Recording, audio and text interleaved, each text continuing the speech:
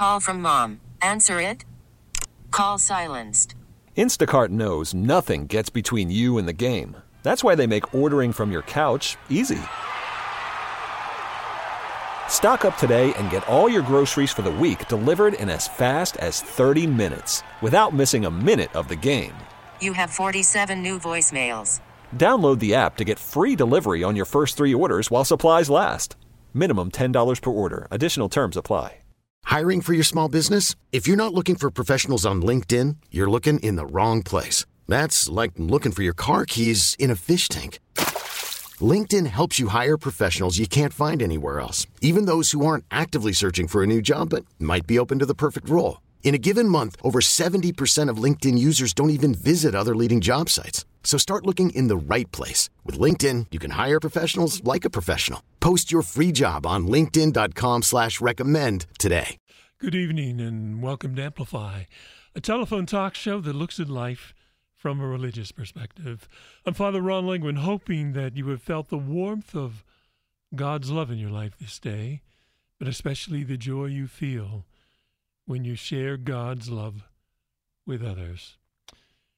We'll be touching both upon the need for racial justice, for racial healing during the course of our program, and also the coronavirus and all that we're facing in the world this day should hopefully bring us closer to God. But as we do each week, I'd like to begin our program with a story that is based on faith and formed with imagination. Jesus stood in the doorway of the home of his friend Simeon.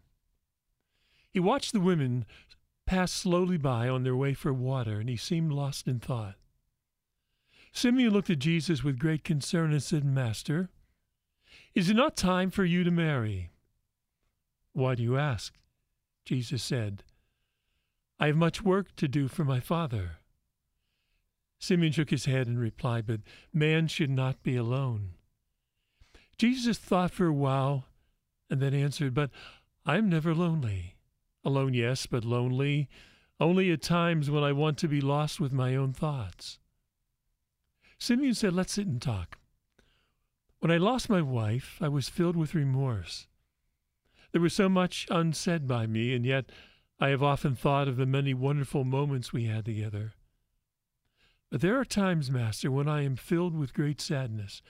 Tears no longer flow, and I almost wish not to hear laughter, the sound of children at play, women gossiping at the well, and yes, I have to admit, I become so lonely, and no one knows how deep the loneliness is in my heart. I cannot express myself." Jesus stopped him and said, "Simeon, we are all lonely at times, but loneliness, joy, happiness, and sadness are human feelings experienced by every man, woman, and child. This is a gift." Simeon became angry, got up and said, "What do you mean a gift?" Jesus answered, "Because you are not sad all the time, nor do you always have joy. Feelings come and go like the seasons. There is a time when there is fruit on the trees, and there is a time when they are bare." Simeon thought for a while and then said to Jesus, "Loneliness, then, can be a form of healing?" "In many ways," Jesus said, "in many ways." Part of what we'll be talking about this evening. But our guest this evening writes in his latest book titled, Wait with God. Wait with me, meeting God in loneliness. The invitations God gives us in loneliness in Scripture bring us to Jesus, who says, "Wait with me." Jesus embraced loneliness and isolation deeper and more profoundly than we know.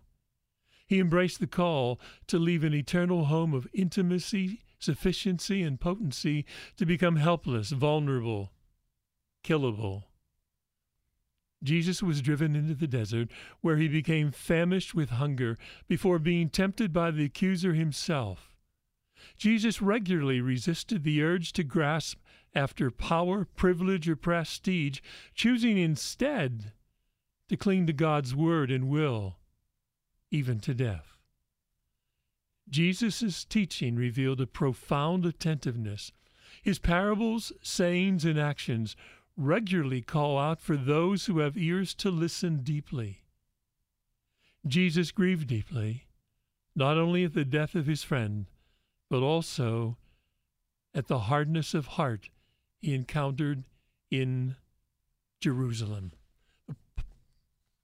The author of those words and many others is our guest this morning. This evening is Jason Gaboury.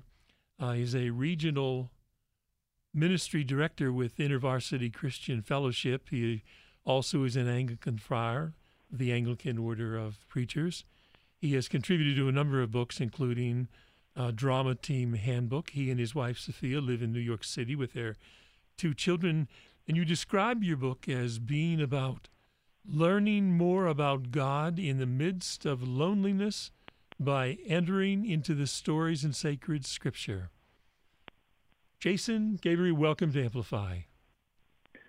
I'm very glad to be here. Thanks for having me.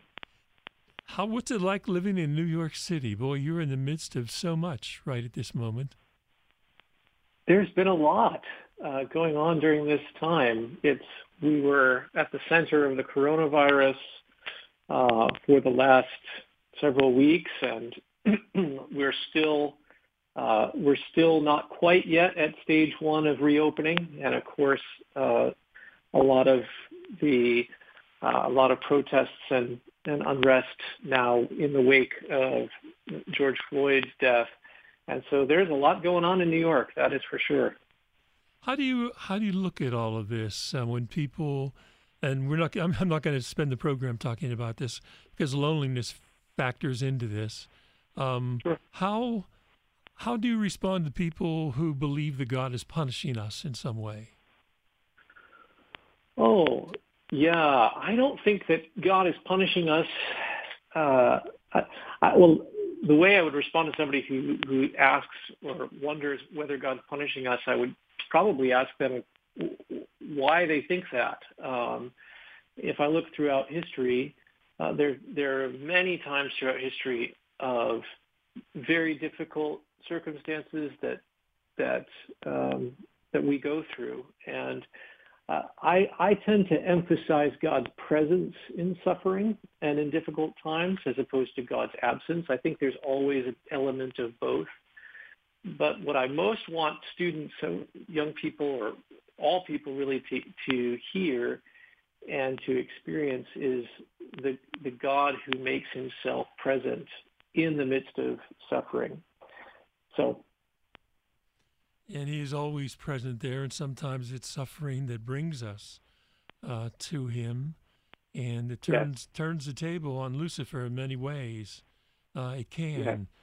Through the power of God's love, we come to understand as we reach out and open our hearts, I think, even more. But let's talk about loneliness. Wait with me, meeting God in loneliness. At the beginning of your book, you describe the conversation that you had with the Jesuit ministry who you had visited and told you to be human is to be lonely. And the story of faith and imagination that I just told reflects what I believe Jesus thinks about loneliness. And that then seems to include all of us, to be human, to be lonely. But how can you make sense of the deep loneliness of God? And so the platform for your book is the loneliness that you had experienced in your own life and the loneliness that exists all around us. And so I can be sure you know what you're talking about. When you read the book, you certainly know that. But how did that conversation you have change your life? Yeah, because I thought I was experiencing loneliness, and I thought that if I was experiencing loneliness, there must be something wrong with me. And that was the first thing that really changed was, because I was in a season of incredibly full ministry. We do campus ministry, as you alluded to.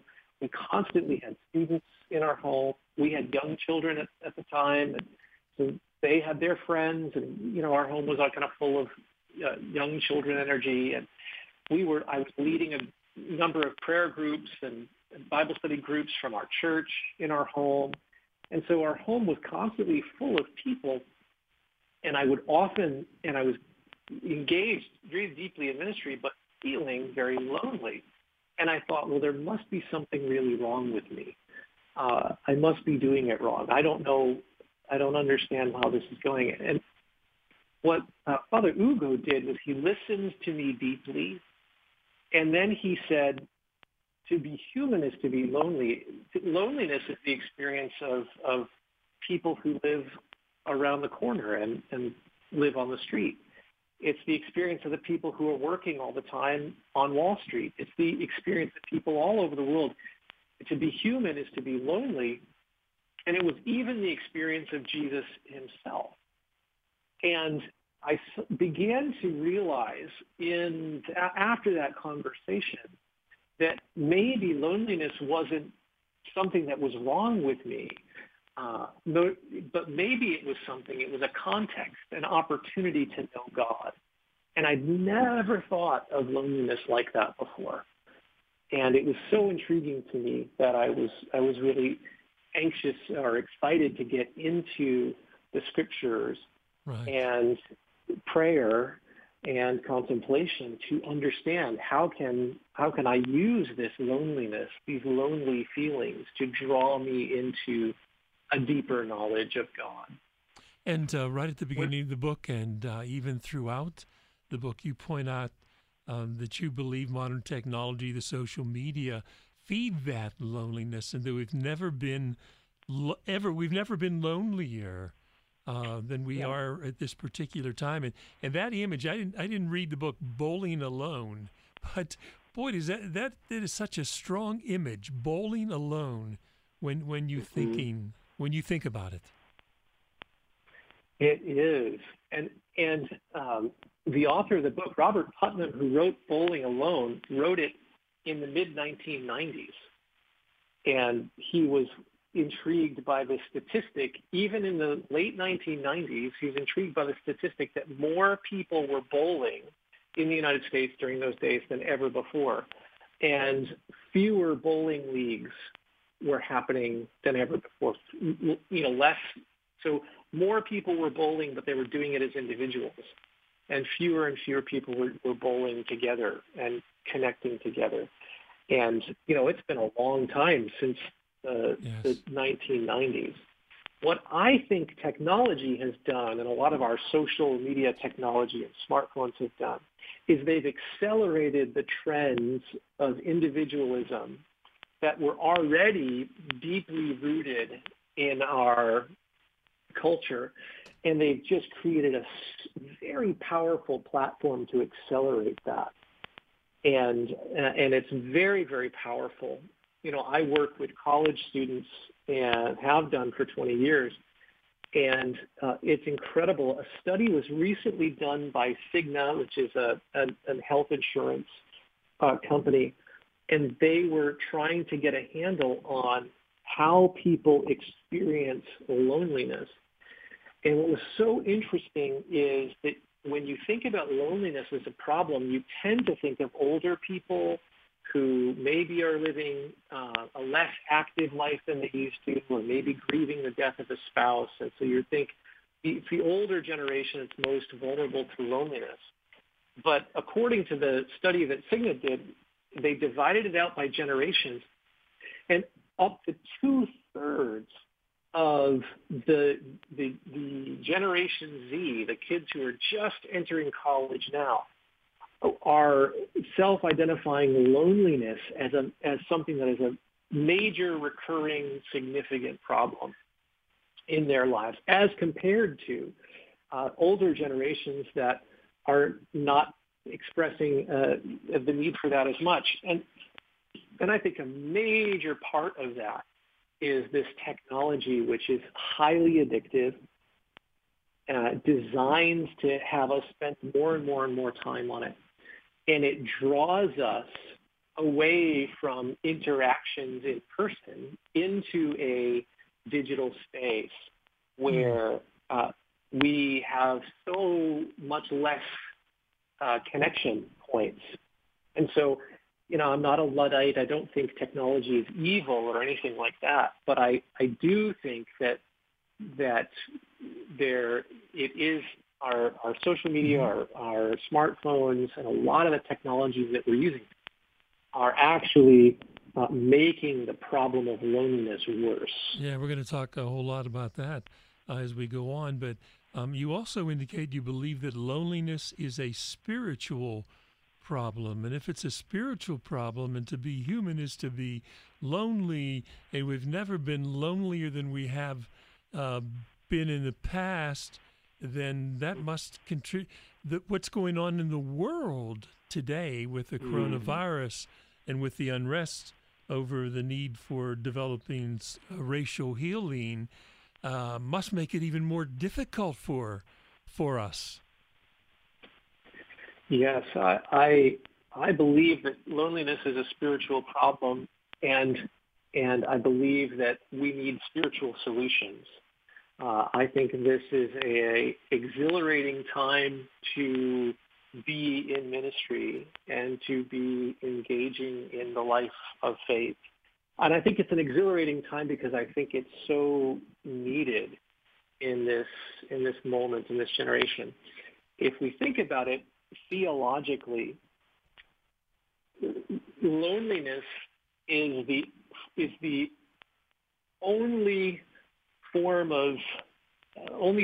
major problem or disorientation or disease, if you will. The only major problem that human beings have, which is pre-lapsarian, which is to say there was loneliness before Adam and Eve ate of the fruit of the tree of the knowledge of good and evil. And Genesis 1 tells this incredibly poetic story about God creating the heavens and the earth. Genesis 2 tells a story about God making a man in the garden. And over again in Genesis 1, there's this recurring statement, it was good. God saw, and it was good. God saw, it was good.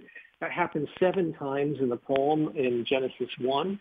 And you get this pattern. And then in Genesis 2, you get this, God sees that the man is alone. And God says, this is not good. And it's really powerful that there's a problem. There's a problem in this creation that God made, or there's something that's not good, even in the midst of this perfect and wonderful creation that God has made. And so loneliness is something that goes all the way down into us, not just as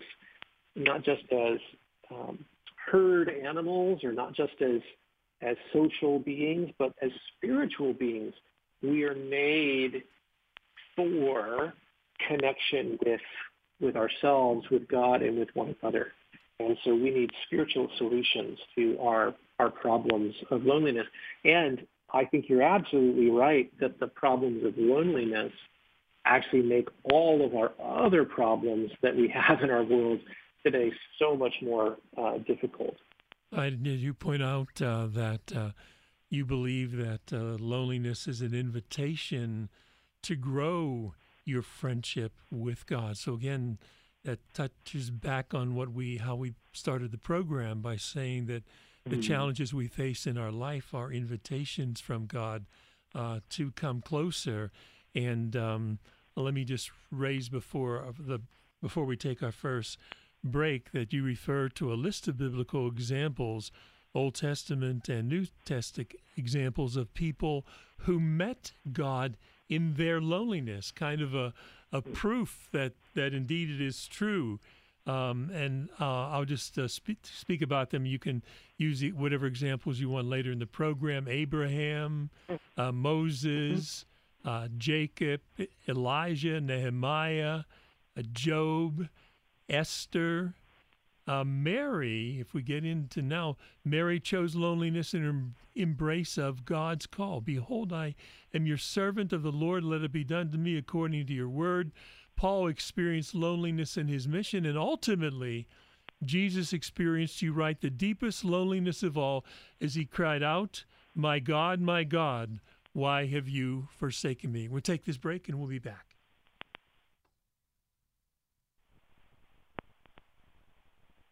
Welcome back to Amplify, where our guest this evening is Jason Gaboury. We're talking about his book, Wait With Me, Meeting God in Loneliness. We've already stated that to be human is to be lonely, and loneliness can foster many problems, including fear at a time of a pandemic and also a time of racial unrest. And we were talking when we left the first break about how loneliness is a spiritual program and that loneliness is an invitation to grow in your friendship with God.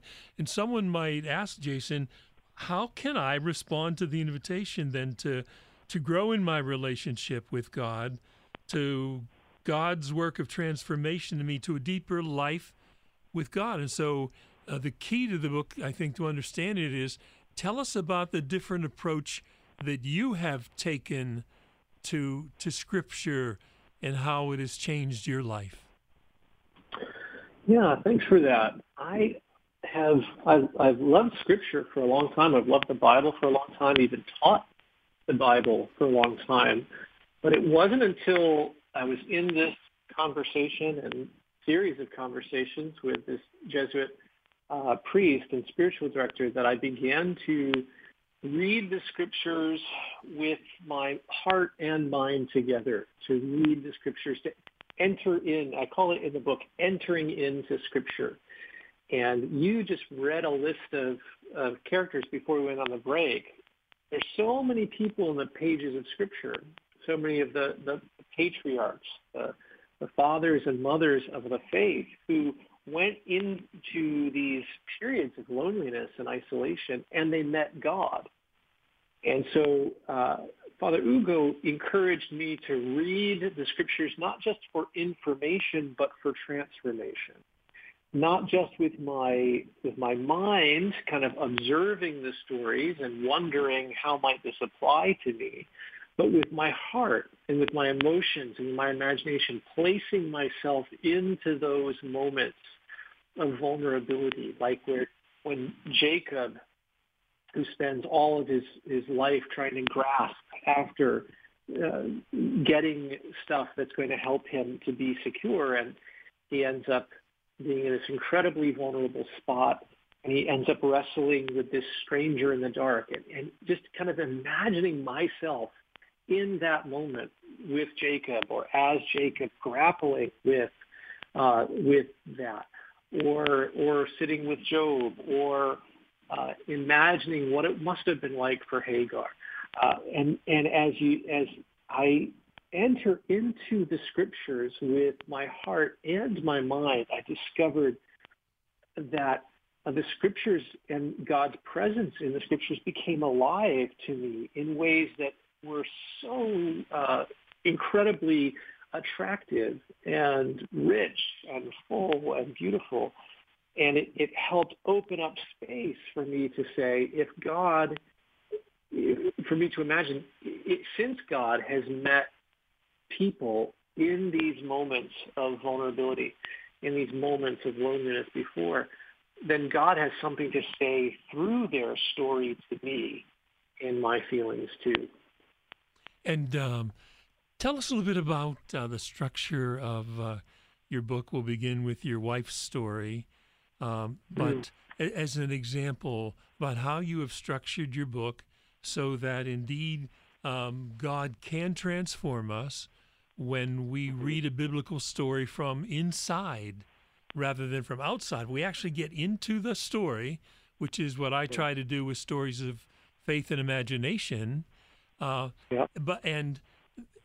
me, the structure is you have stories you enter into the Scriptures in each chapter in some way, but you tell a story of how people have struggled with God and have met success. But tell us a little bit about that structure that we can look forward to in reading each chapter. Yeah. The whole book is structured on the classical contemplative journey. So I've, sort of, there's a part of the first part of the book is about leaving, and it's about purging, and then there are kind of the middle parts are really about learning and illumination, and the last parts of the book are really about union with Christ, and as you know, that's the path that's the kind of the broadly speaking the path of the Christian transformative journey. But inside each chapter, I want to tell a story that is a contemporary story, because to draw a parallel between, these stories that we read about in Scripture, they're not just things that happened a long time ago.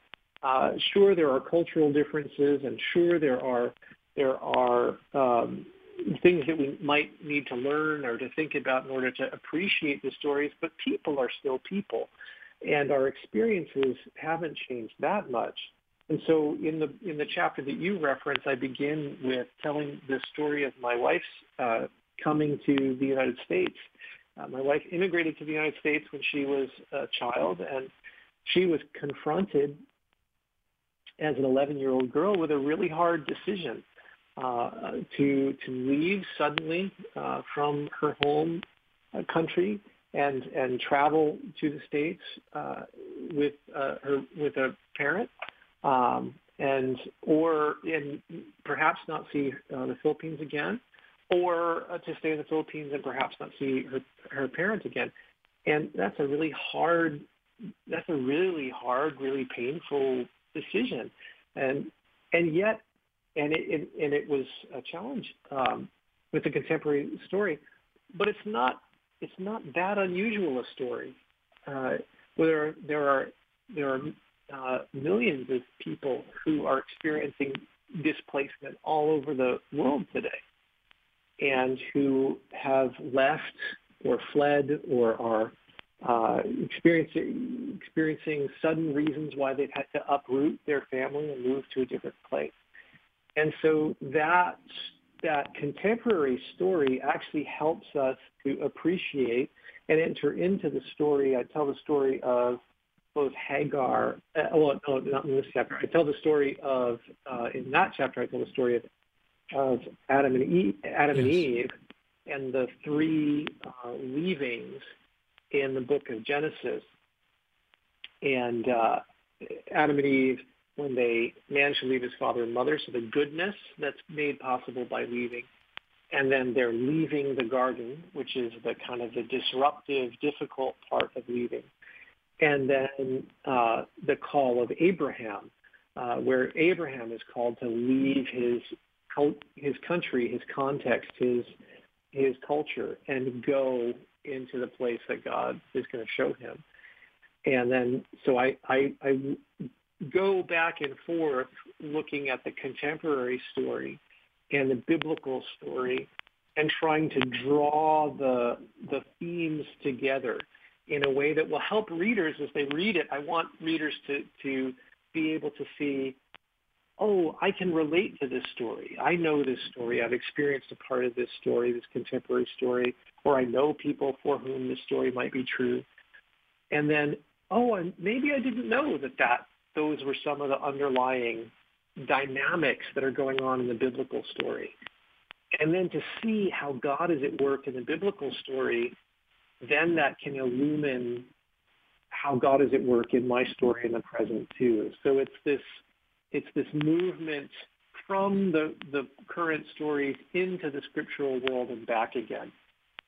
In the world of studying the scriptures, we call that hermeneutics, yes, where you kind of go around the spiral of into the world of the story, and then into our contemporary world, and then back into the world of the story, and so on. And so I want to take readers on this journey from their contemporary experience into the scripture experience, and then back again. Thank you for that.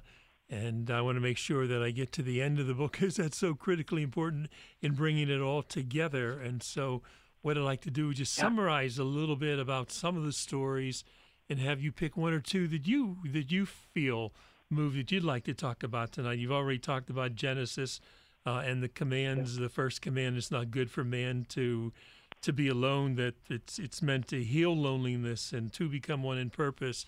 And it's not just romantic love. And you write about how you understand your call to marriage or singleness. The second commandment is you can't go home again. Is that a punishment, a curse?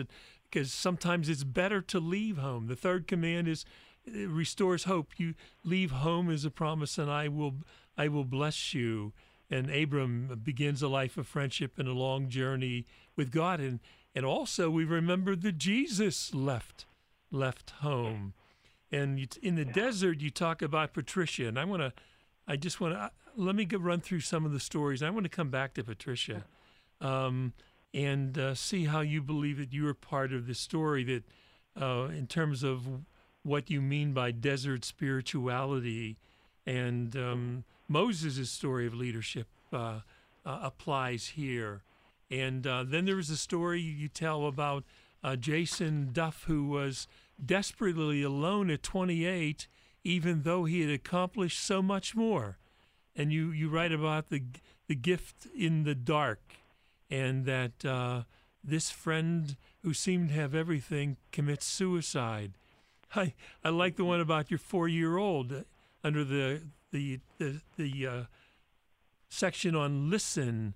Your 4-year-old had a spiritual crisis, wanted to know why Jesus didn't come when she prayed for him to come.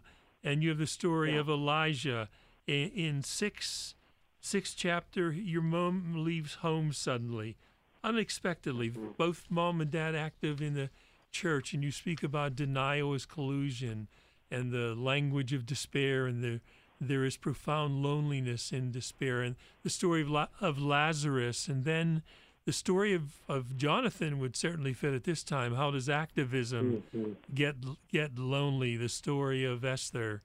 And then as we get towards the end, you speak about Zachariah's story, about Mary, about how you believe smartphones are today's cigarettes, and are we addicted? And then about pastoral leadership. You're called to pastoral leadership when you didn't expect it. I can tell you, I've been called to many things I never expected in my whole life. That's almost been my whole life. But that's another story. And the lonely calling of St. Paul, and then you get back to Fra Ugo once again. He is, and you're hurt when he asks you that you love Jesus, but how can you love someone you don't really know? But that opens your heart, your mind, and your soul to something, and I want to talk about that. So I just want people to have a good sense of these stories that have been so important in your life, and we can relate them to the stories of Scripture that also should be so important in our life, especially as we begin to understand them. But if we go to continue our discussion on the title of Desert in chapter 3, you tell the story of Patricia. Patricia was sold to a local gang at the age of 16 because her parents could not afford to support their family. She was trafficked at a cantina in her rural community in Central America before being brought to New York by an abusive boyfriend. Once here, he moved Patricia from one brothel to another. She had no contact with her family and never had enough time in any one brothel to form friendships. Other than her relationship with her trafficker, she was completely alone. Patricia was trafficked in this way for almost a decade. While being trafficked, she gave birth to Marta and Luis. When Luis was 1, Patricia reached out to an organization serving domestic violence victims. She was identified as a trafficking victim, and you tell the story of Hagar. Comment on just this on the story of Patricia and Hagar. Yeah, well, I saw the connection between Hagar is a fascinating story because she is the slave, the Egyptian slave that becomes Sarai's surrogate mother or for Abraham, and she bears Ishmael. And it's so interesting because we tend to think of these families in the scriptures as though they sort of walked above 2 feet above the ground. They didn't make mistakes and do bad things. But Sarah's relationship with Hagar, Abraham's relationship with Hagar, it's very, very difficult. And Abraham Sarah acquires Hagar when Abram goes to Egypt, and she is given to them by Pharaoh in part because Abram lies about Sarah, his wife, and exposes Sarah to this incredible, profound vulnerability of being taken into Pharaoh's household. And then some years later, Sarah passes on that same kind of vulnerability to Hagar, both by making her a surrogate and then again by casting her out. And so I see this kind of incredible vulnerability that Hagar experiences, and I think about all of the women, and it's mostly women, who are trafficked around the world. And I think about the incredible vulnerability that they're experiencing. And what I appreciate about the story of Hagar is the first person in Scripture. And most people don't realize this, but Hagar is the first person in the book of Genesis to name God. So God is referred to, and people have relationship with God before Hagar. But Hagar is the first person to say this is I call this God. I'm going to call this God by a particular name, and she names God the God who sees me. And I thought, for someone like Patricia, for the people who are in these kinds of moments of incredible vulnerability and abuse and trauma, how important it is that God sees them in the midst of their vulnerability and in the midst of the difficult, in the midst of the incredibly difficult situations that they're in. Patricia's story is a success story, if you will. It's a uplifting story because she was able to get the help that she needed to get out of her vulnerability and experience restoration and a new life, and very grateful for that. But the truth is, and it's an important piece that I'm trying to help readers to see, is that even in our most vulnerable moments, the moments where we experience injustice, the moments where we experience incredible pain and vulnerability, even in those moments, God sees us. God isn't aloof.